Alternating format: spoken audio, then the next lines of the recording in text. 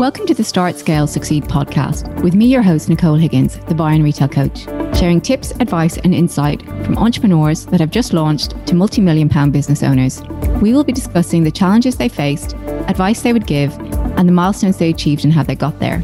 Also joining me will be a broad range of experts with some tips and practical how-tos, episodes that will help your business grow and to enable you to live the life you crave. The types of experts that you'll hear from will be those that you will find beneficial as you start and scale your business, from branding and social media experts to mindset coaches and PR marketing. There will also be solo episodes from me discussing a variety of topics from sourcing to maximizing the profit in your business.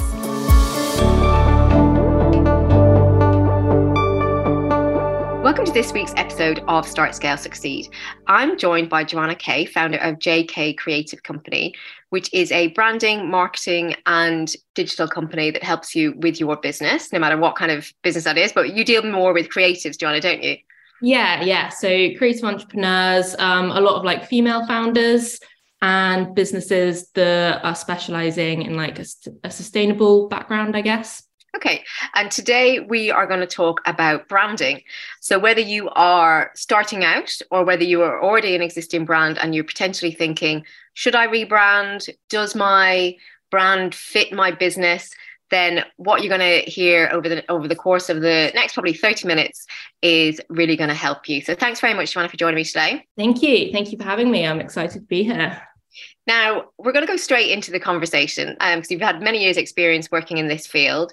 Mm-hmm. So when people are establishing a brand, what are the questions they should be asking themselves? Sure. So I always like to take it like a slightly different approach, I guess. I think a lot of people, when they're thinking about branding, they start with, right, name, colors, what are we trying to do here? And I like to do more of like a big picture approach and almost like reverse engineer and work backwards. Mm-hmm. So I like to try and get people to think, where do you want to be in like 5 to 10 years time? And then how can we work back from there? Because there's no point starting small if your goals are to be like, massive big business goals. You want to be earning multiple millions of pounds and stuff like that. Then you need to go out with that in your mind from the beginning. So I always like to say to people, ask yourself what are your goals? How big do you want to take this? And then after that, to really sort of like focus on what problems you're solving with your brand. So what, like if it's a product, what problem does this solve and how are you helping people? And I think that's the main thing that you then need to tap into throughout all of your branding, your marketing, your website. Everything then comes back to with a focus on your audience and how are you helping them. And I think that's ultimately how you sort of like make them care about your brand. And And how easy is it for people, when you say to them, where do you want to be in 5 years, 10 years time?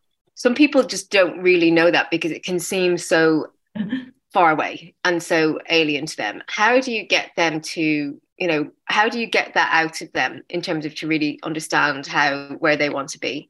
Yeah, sure. So I think maybe the timeline can put people off a little bit there because like you said, it's hard to know like exactly where you want to be in 5 years. But I think a lot of the times people do have big goals they want to achieve. So they might be like, I want to be featured on Forbes one day. I want to get my product in Vogue. Or I want to, So like you say, maybe not the timeline, but more what are your big picture goals? If money was no object, if you were thinking big, where would you want to see the brand, or what kind of, is this, I want to be stocked in Harrods, or I want to be, exactly. I want to be in Sephora worldwide, or, and I suppose then that gives you, right, okay, the aim in terms of from a customer point of view, and then also who they want to target and where they see themselves from a positioning point of view as well. Yeah, exactly. And then once you start thinking along those lines, I feel like the rest sort of unfolds a little bit. So you're thinking, okay, if I'm getting stocked in Harrods, then I'm maybe going for like a higher priced product. And then we're probably going more high-end branding. And then you're thinking, okay, well, like, what are the steps that I need to take to get there? And how are we going to tell our story in a way that's connecting to the kind of people that value high-end products. So yeah, like a loose timeline, I guess, but maybe more so focused on those, like the big goals that you want to achieve. Yeah, they're the kind of dare to dream goals, aren't they? You know, exactly. Yeah, because people might have goals that are 3 months. It's like, right, I just want to get the website done, or I just want to get this done, but without kind of knowing what the destination is, it's hard to plan the journey, you know. Excuse me. And how can brands identify their USP? So I know a lot of people talk about their purpose, their why, but in terms of identifying how they're different, how do you work with brands to do that, and how do you advise them to identify that? Sure. So I think a lot of people, I've always found people getting a bit intimidated by this question, because they're like, oh, like, I don't know what makes me unique, like nothing special, like I'm just doing the same thing that other people are doing. But a lot of the times it's already there. It's just a case of them making that connection that, oh, that is something I do a little bit different. So I always say to people, like, do you have a different way of doing things? Do you have like a different style, a different process? Even if they've got like a particular niche, sometimes that niche within itself is the way that they're doing things differently. Or a lot of the times it's based within their story of why they actually started this brand or this product company. Maybe they've got some sort of like experience in their past that's made them want to like go down this route, and that's actually like something unique that they can tap into, or like the mission behind their company, ethical values, a different sort of belief. I would say all those kinds of things, they're already within you. Like you probably already have it there, but you haven't necessarily made the connection that exactly, you haven't pulled it out. Yes. And I think as well, it's like, if for people that are starting brands or they're looking at brands, I think it's so important to kind of see where you sit within the market. You know, how are you from a price point of view? How are you from a service point of view in comparison to the competition? How are you, you know, what's different from your product point of view? You know, like you say, you might be the same as lots of other brands, but you're using only sustainable materials, or you're made in Britain, or, you know, whatever that might be. And like you say, your story is part of it. And I think I remember interviewing Fiona from Boss Your PR, and it's like, you know, what's the so what test, almost like it's you know, we do this because such and such, so what? Yes. So that the customers can do this, you know, and why, so what? So that it benefits them in this way, you know. And it's very much pulling apart your idea, your brand, and getting to that crux of it, and as to why it is different. And there will be that special part that sets you apart from everybody else. Yeah, exactly. And I actually like what you said about the gap in the market, because I think a lot of the times, especially for product-based businesses, is you've probably already identified a gap in the market, and that's what's making you think this product is really so again, look further into that, and that's probably that gap that you've highlighted is probably then what makes you unique. And that's what you can sort of like tap into with your USP. I think that helps you with how you position your brand. And we were talking there, you know, about Harrods and luxury. And it's like, there might be a lot of people doing something similar in a low end market, or there might be some people doing something similar in a high end market, but there may be no one doing it in the middle, or they might not have reinvented it. I mean, I was looking at, obviously we're recording this around Black Friday, so everyone's being bombarded by adverts and emails and buy this and buy that, but something came up on my feed the other day, and it was a brand called Steamery. And Steamery is, so you know those, so obviously you can iron your clothes, or you can steam your clothes with the handheld, the machine, you know, the kind of more bulky machine steamers that you see on a fashion shoot. But what Steamery have done is they still have those bulky ones, but they have more handheld ones. So if you're traveling or at home, you can use the steamer, and they look beautiful. Like there's other ones that are similar, they're out in the market, but they look very clunky, or they're not very attractive. These, like, you would want them on your bedside table, or you would want them on your dressing table. And I'm crap at ironing. I don't iron anything at all. Back in the wardrobe. Whereas I was like, yeah, I actually want this, you know. And it's reinventing of a product, essentially a steamer, but it's making it handheld, it's making it fashionable. It's like that brand, is it Our Place with the pans? Have you seen that? I have, no. There's a brand called I'm sure it's called Our Place, and they're basically beautiful saucepans that are all different colors. So you'd have, imagine Le Creuset pans that are heavy and awkward, or you have your normal silver pans. But if you've got this beautiful kitchen with this lovely island that you're cooking on, and your pans are going to often be on show, these are pans that are in like khaki, cream, and just really, really nice. Yeah. And it's like, it's a pan at the end of the day. It cooks something, but it does it in a very, it's very aesthetically pleasing to have there on your cooker. And so there's gaps in every market, if you look for them, depending on who your customer is and who you're targeting as well, Yeah, exactly. I love what you said about that. And sort of want the steamer now, actually, because I'm like, because what was it? It was 150 pounds. It's down to 120. I'm just like, Jesus. But I'm gonna be traveling a lot soon. So I thought, actually, this could be a really good thing. That's a great. But they are. It's really good. But and I know you mentioned earlier about that a lot of people start with the name, the visuals, and that kind of thing. But it is taking it back first and looking at your USP, your where you want to be. But when it comes to naming your brand, what are your tips for that? Sure. So I feel like I've got quite a designer head on when I tell people about naming a brand, because I like to think I think you need to think about how it's going to appear on a logo, on packaging. You need to think how the name is going to appear everywhere as well when you're thinking about it. Because like a long name or something that's like more than 3 words is just going to be a bit of a nightmare later down the line when it comes to how is this going to go in a logo, how are we going to make this smaller if we want it as a little like stamp in the corner of something. And again, for like products and packaging, like shop signs, marketing, all that kind of stuff, you want it to be something that can go everywhere as a little like stamp in the corner. So not too long. Also, something I like shorter names because I just think they're more memorable. They've got like a bit more of an impact to them.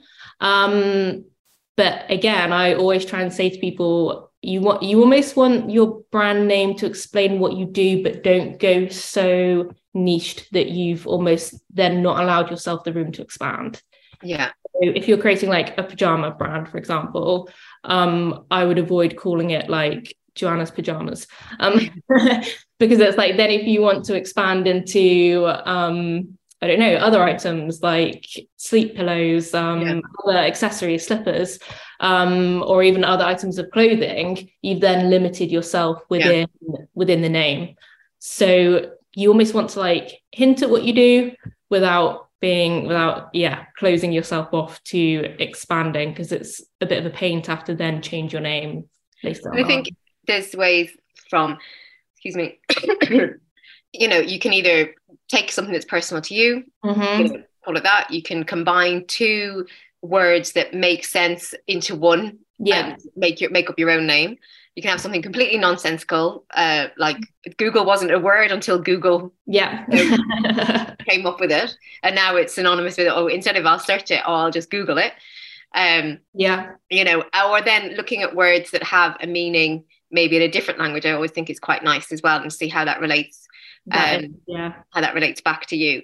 But it can be one of the hardest. I think it can be one of the hardest things coming up with a name. Oh, for sure, yeah. I was starting a product business, and which I've now changed track on, but I looked at about 104 variations of different things, and I was on name generator websites and all that kind of thing. And then I finally came up with something that I was very happy with, but now I've gone down a different route. So that was a lot of time wasted. But and I think as well, it's important that then if you decide on it, that you check, is it available? Yeah, that's the next thing I was going to say. Make sure it's not trademarked already. Yeah.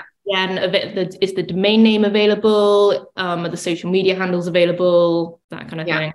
And so people can check, if it's in the UK, they can check on gov.uk, see if it's trademarked. And there's also a good website called Name Checker, which I don't know, have you come across that yet? Yeah. I think it's Name Checker with an R, maybe. I think it's not like checker like ER. Yeah. Which is quite good, because then that shows you all the websites that are available in that name, so you don't have to keep going into each it's kind of a one-stop shop in terms of what social media is available and stuff like that as well.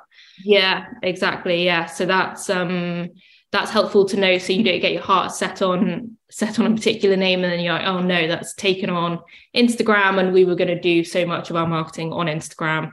Then that's something you consider, is that name really going to work? Or would you be better off changing it to something where you can have the exact Instagram handle?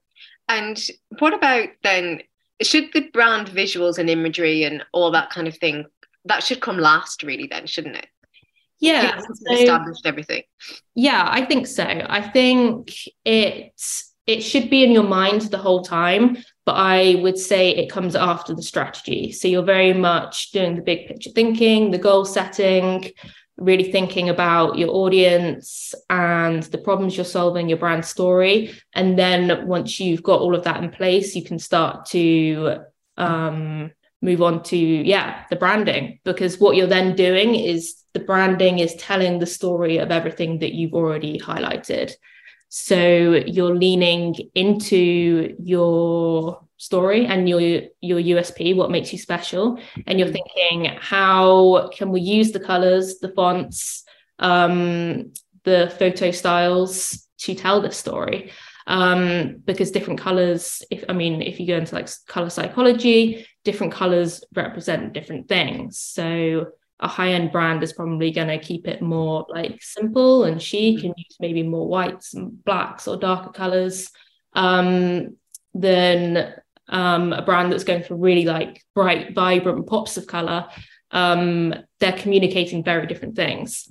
So that's why I say almost like you want to leave the branding till you've really thought about what are you trying to sell, what message are you trying to get across, and how do you want your audience to feel, to make sure there's no sort of mismatch then between your brand visuals and your story and the mission behind your brand and all that kind of stuff. And I think that point that you made about how do you want your customer to feel, it's that whole essence, isn't it, of that without saying anything, your imagery, your colors, your font, all of that can make a customer or a potential customer feel a certain way or connect with your brand a certain way, or even just take a second look that they might not have done, if it didn't speak to them in that way. And also, like you said, in terms of from a brand positioning point of view, you're not going to have if you're a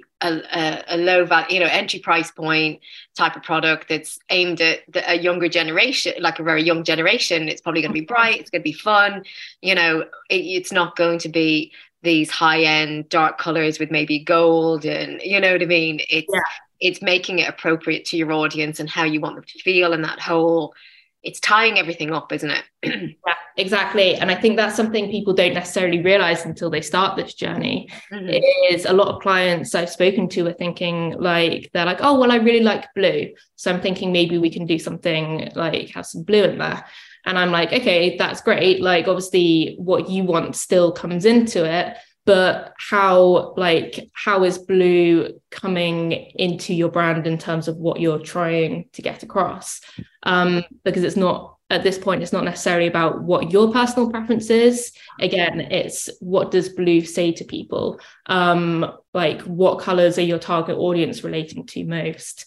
And even things like greens and browns, like together, those create more of like a nature organic feel, which would be more suited to like companies that have more of like an organic or health approach or message that they're trying to get across.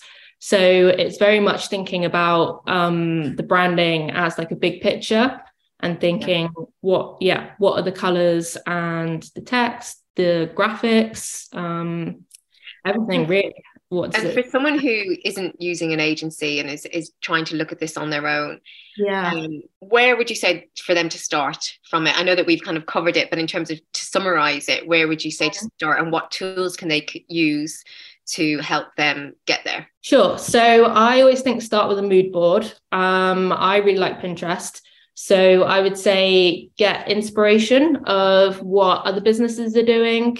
Obviously don't copy, but I think it's useful to know within your niche what sort of design styles people are using, and just gather as much sort of inspiration as you can in terms of different fonts, logos, color palettes, even thinking about like website templates and social media graphics, business cards, because it all connects. And again, you've got to think, okay, if we're going down a really bright color route, how are we going to use that on the website? Or if we're keeping things really like simple and chic, what are we going to do in terms of social media posts then? Because are they just going to be like white with like black text? Because that's not necessarily going to pop out. So it's sort of like trying to find like a cohesive style within your mood board. And then you can pick out different pieces, I guess, and think, okay, I seem to be really drawn to these really like simple sans serif fonts. And then you can think, okay, maybe we'll look at that font style, and that would work really well with, a really bright, clean photography style. And then you can look into hiring a photographer that is suited to that kind of style. So yeah, I just think research and sort of like creating a cohesive mood board is a good way to start. And I think it's also, if you are then working with an agency as well, it's and because you can work with agencies and people like yourself at different stages, you can have everything formed and be like, this is what I really like. Can you create the logo, or can you create the, and some people might use that, and you might use people on Upwork or Fiverr, and you're like, this is what I really like. Can you create the logo? Or you might go to someone like you and say, right, okay, I have an idea, but I need help with the strategy and I need help with everything else. So, you can use people at different stages. And exactly. But I think the more that you've done that prep beforehand, that you can brief people, and that you have an idea of what you want, then the easier it is for everyone then involved in the process, so that you get there quicker, really, don't you? Yeah, exactly. And it's making sure that then your message isn't getting diluted along the way. Because like you said, if you're working with different people, you want to make sure the ideas are coming from you, as a place of, I'm starting this brand, I know what I'm trying to do here, and somebody's not almost like taking you in a different direction without necessarily realizing. Because it can be a lot of voices, can't they? There can be a lot of opinions depending on how many people you're working with on the, so it's true to kind of come back to what you want that customer to feel. What's the, is it luxury? What are your values? And how about, from establishing brand values, how do you suggest to clients to do that? What's your way with that? Sure. So I always take them through a brand questionnaire, and I find the values usually come out through the sort of questions we ask ourselves. But again, it almost goes back to like the story and the USP at the same time. It's like, there's probably a reason why you've decided to start this brand and what you feel like you're bringing to the table. And usually that's where your brand values lie. So are you creating a product because you want to help people feel good about themselves? In which case you probably value like empowerment, and how can you get a message of helping people feel confident and throughout your branding? Or sometimes it's like an ethical background, in which case you're really thinking, okay, maybe my values are like sustainability and treating people fairly, and how can we make sure that's the message that we're delivering throughout each stage of building the brand, really, whether it's like products, production, packaging, web design. I think, like you said, color psychology plays into it a lot as well. And if it's a lot of sustainable, not a lot of, but it's those earthier colors, or it's that more grounded, rather than a flashy pop and that side of things. So where can people find you, Joanna, and how can they work with you? Yeah, so on my website, I've got all the details of branding, web design, packaging, design packages. So that's JK Creative Company, or as well, JK Creative Company on Instagram. If you want to head over, shoot me a DM. Great. Well, I'll link those in the show notes. And thank you very much for joining me today. Oh, thank you. It's been a pleasure. I've had a lot of fun. And if you've enjoyed this episode, which I'm sure you have and hope you have, I would really appreciate it if you could leave a review, and I'll be back again next week with a great guest.